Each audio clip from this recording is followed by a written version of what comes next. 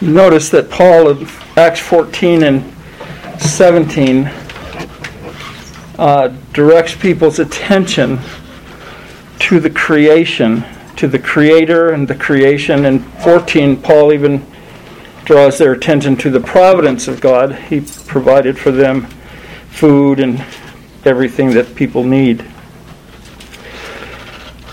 The Scripture calls us to look at creation and to learn from it.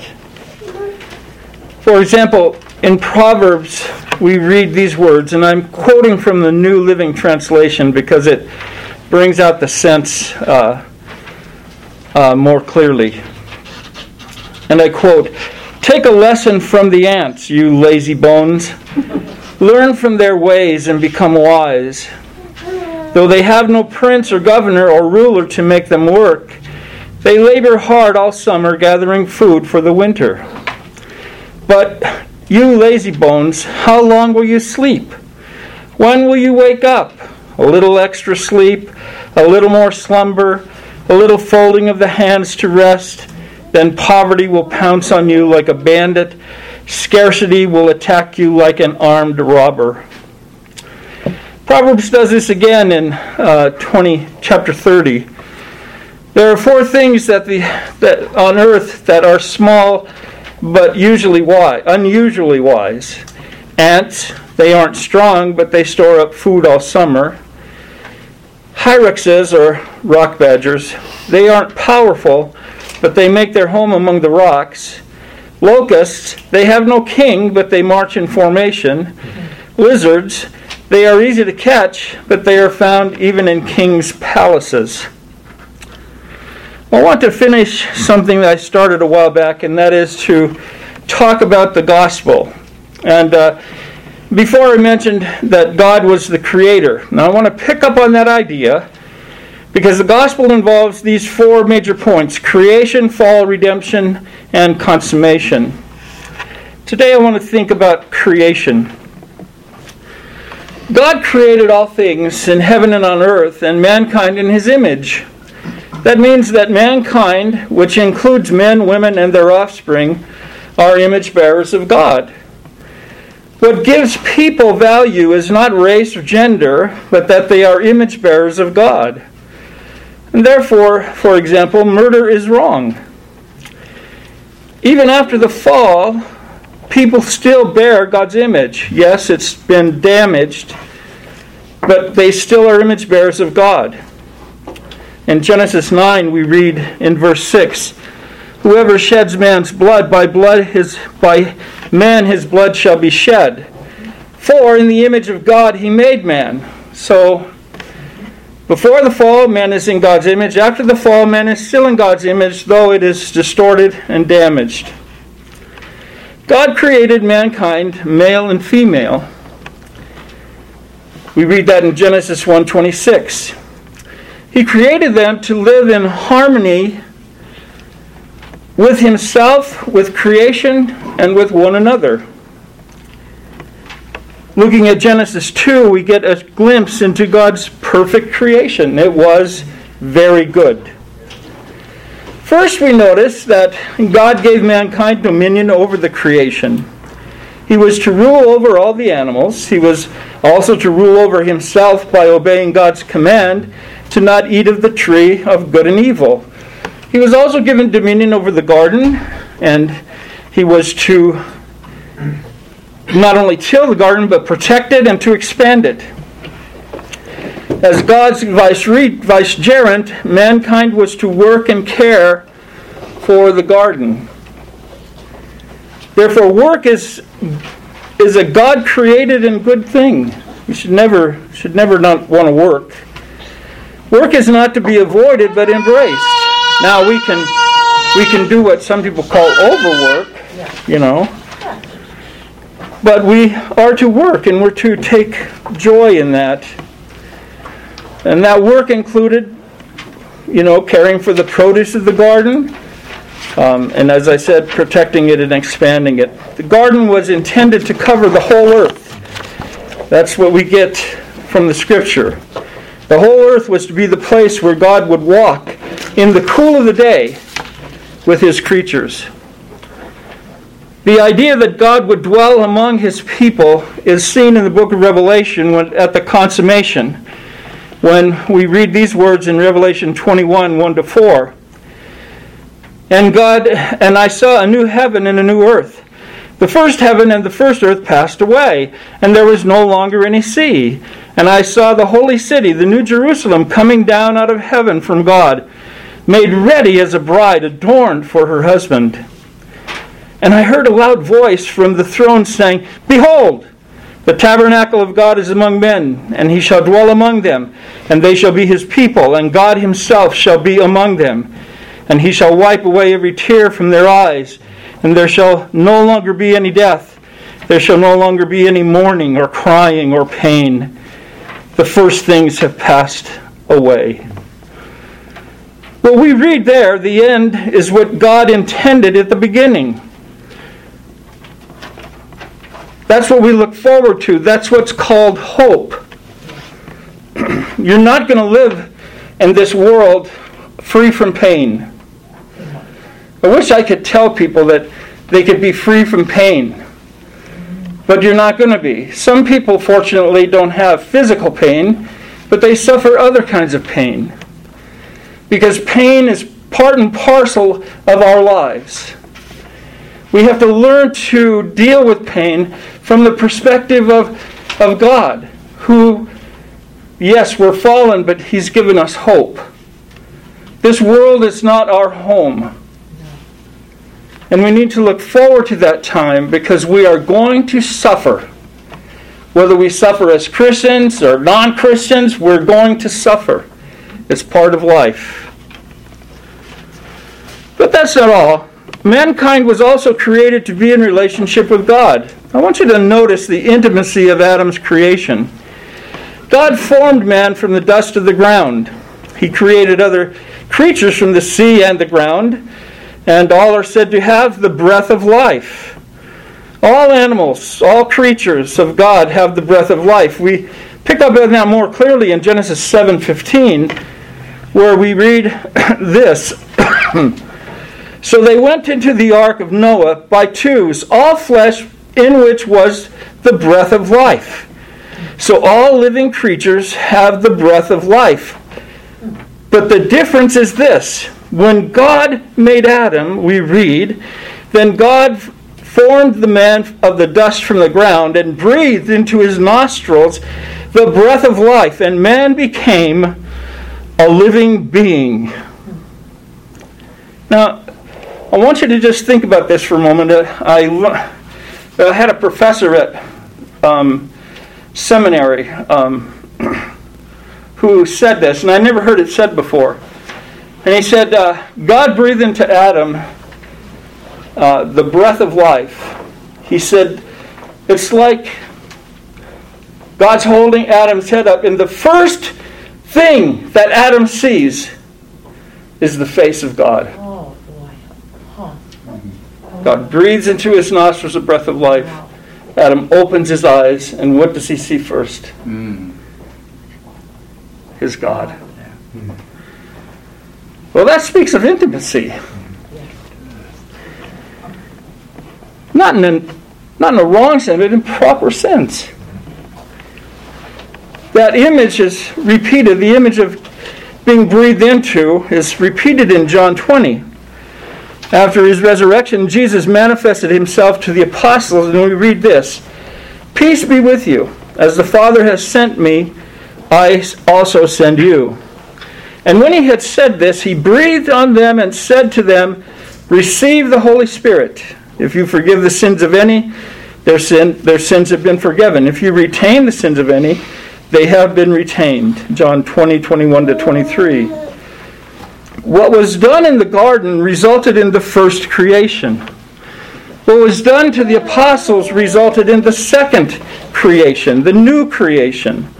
On both occasions, it was breath from the Lord that resulted in life. And intimacy is thereby created. It's implied, especially. We have an intimate fellowship with God. He is our Father. God the Son is our brother. And God the Holy Spirit is the seal of our inheritance, as we read in Ephesians. In him you also, after hearing the message of truth, the gospel of your salvation, having also believed, you were sealed in him, in Christ, with the Holy Spirit of promise, who is given as a pledge of our inheritance, with a view to the redemption of God's own possession, to the praise of his glory. And so we see that in the creation, Adam is created to be close to God. Another detail of intimacy is implied by Adam and Eve walking with God. The image signifies agreement among parties. I think it's Amos 3 that says, can two walk together lest they be agreed? Actually, it's can two walk together lest they agree upon an appointed time? So the idea of agreement is secondary to the appointment, but it's still there. So they each walk with God, and what that means is it's a close relationship. Fellowship is another term that is used to indicate a close relationship. And we read of Enoch in Genesis 5 that he walked with God, and he was not, for God took him. Well, why did God take him? Because Enoch walked with God. He was close to him. Thirdly, we see that mankind was created to sustain a proper relationship to creation. We see that he named the animals and all creeping things.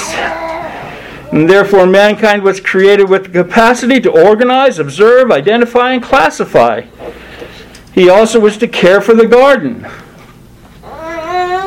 So man had work to do, and man was really reigning over the creation in a proper way. He was God's vicegerent. And fourth, we read that mankind was created to have fellowship with one another. Adam and Eve were to share a common life with creation and yet over creation. They were to sustain a life of fellowship and communion with God. And they were to sustain a life together as one.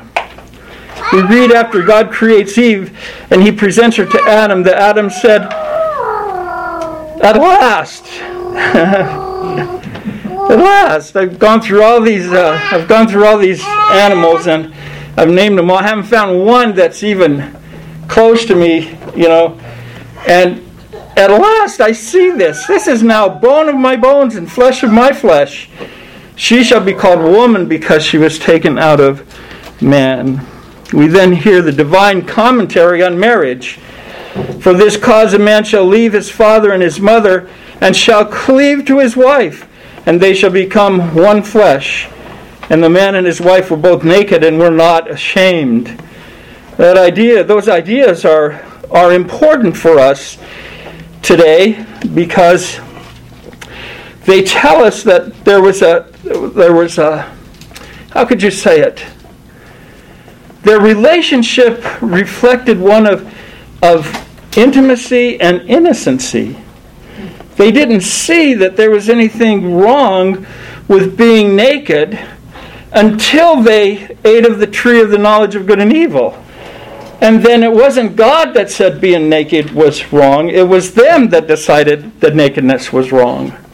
Yes, later on in the law we read that God forbids looking on people's nakedness. But at this point in the revelation of God, they're the ones that made that decision. They were the ones who were ashamed because they ate of the tree of the knowledge of good and evil. Well, contained in that idea of one flesh is the concept of unity. Men and woman were to work together in creation and dominion over the creature. Woman was not taken from man's foot to be his slave, which is the view of some cultures about women. And she wasn't taken from his head to rule over him, which is becoming the view of America. She was taken from his side to labor alongside him to the glory of God. So I want to think about this creation as we think about evangelism and preaching the gospel. It begins with God, the Creator, and it begins with His creation. Just like Paul did. We're living in post-Christian times. We're living in a time where people are they're not moving away from Christianity. They don't even understand it or know about it anymore. We used to be able to talk to people and there was some common ground because the culture was influenced by biblical truth. That is no longer true. So now we live in broken times, and we're going to talk about that more next week. The focus of this week is on God the Creator who made heaven and earth, the sea and all that in them is, and mankind, male and female. Man and woman were made image bearers of God. They were created to have fellowship with one another, all of creation, and most importantly with God. There was peace and harmony. Man and woman lived in unity. That is one thing that one flesh implies. Yes, it implies other things, but unity is my focus this morning. Becoming one. Only I'm going to expand that. When you declare the gospel to unbelievers, keep in mind that you don't need to say everything at once. Okay? It's not like you have a dump truck and you're going to back it up and dump the whole load on them. That won't work. It might smother them, but it won't help. So it is proper to begin your discussions with an unbeliever, starting with the Creator and the creation. You begin by offering a counter-narrative to the one the unbeliever has. The unbeliever most likely does not believe in God of any kind. So you begin by asking the person to think about some things. And here's where the termite comes in. Let's say that you have a conversation with someone who is not a believer. This person tells you that he or she does not believe in God, that he or she believes that everything evolved from a pool of non-living slime and without purpose. So just as an example, you can say something like, have you ever considered the termite? Termites are most fascinating. They feed on wood, however they cannot digest the wood.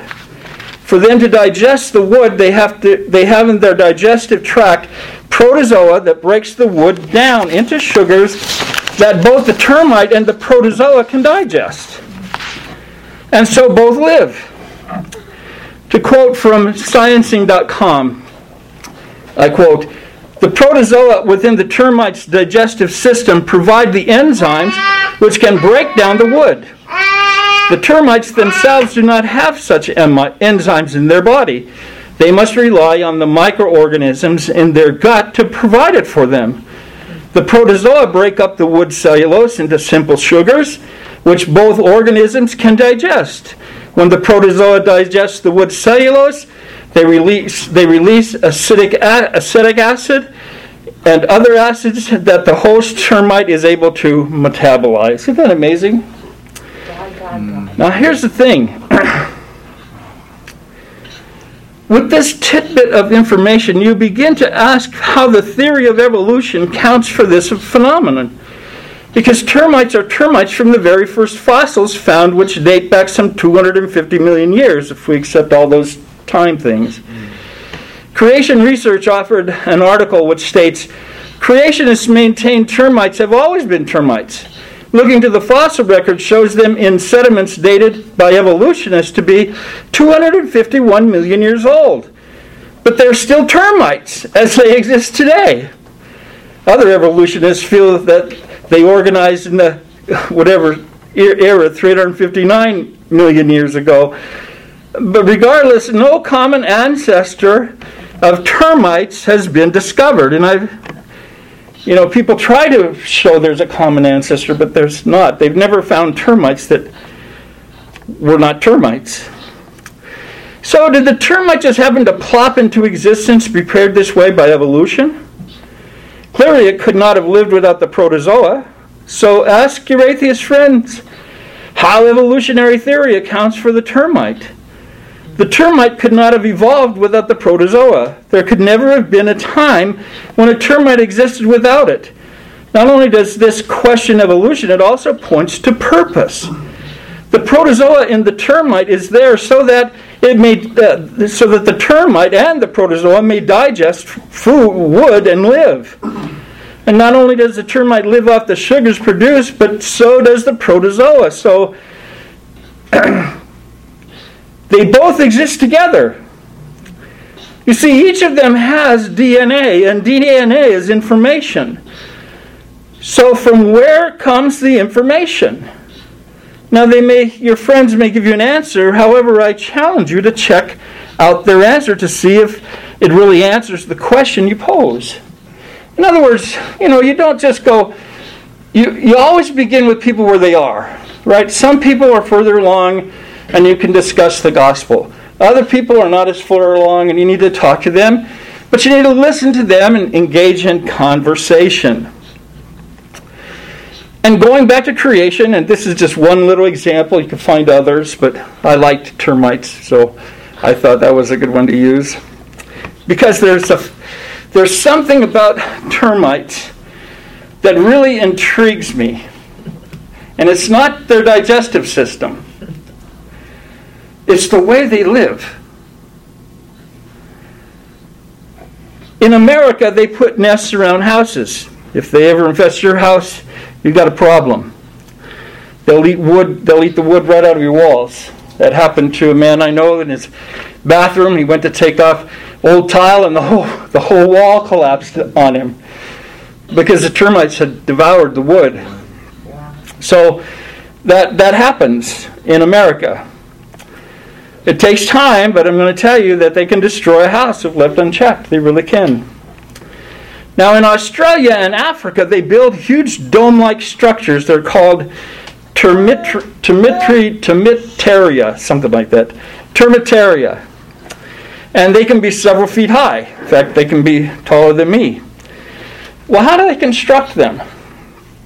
Well, they use their saliva, dung, and soil to construct these amazing mounds that are temperature and moisture controlled cities for the colony. Wow.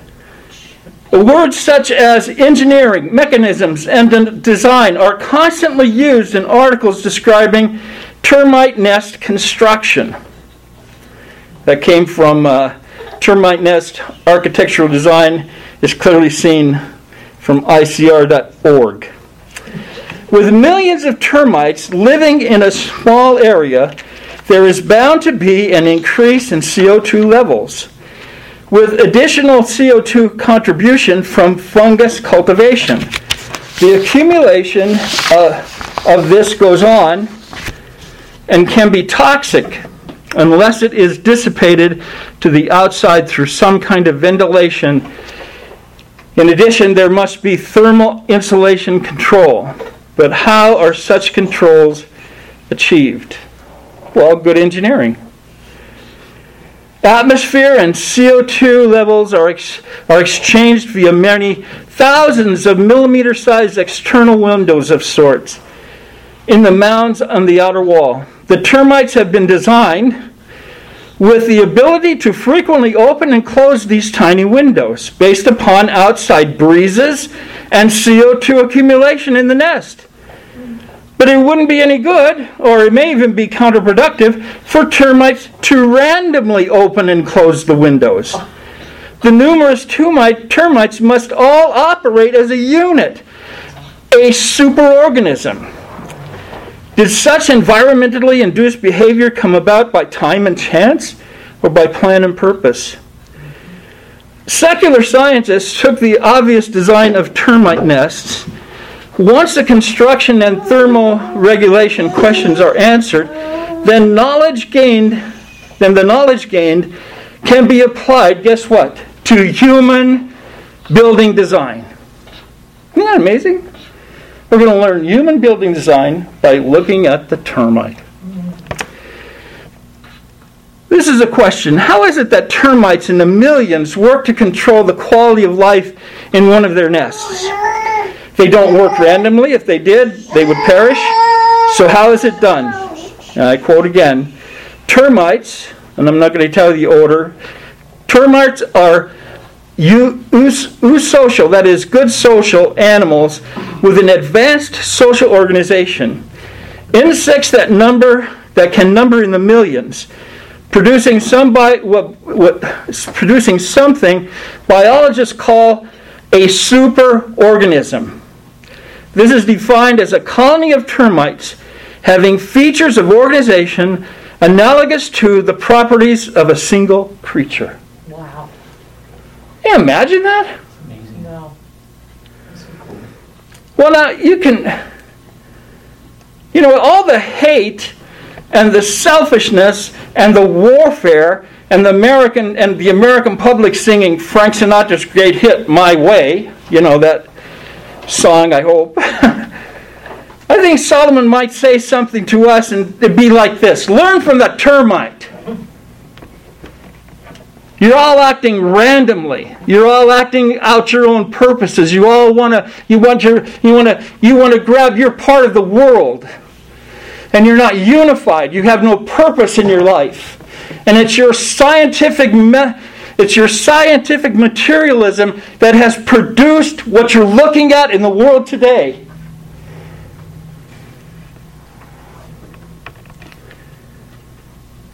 That's true in our culture. That's true in our families.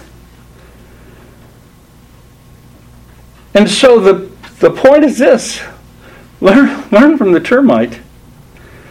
Just like the lazy person is supposed to learn from the ant.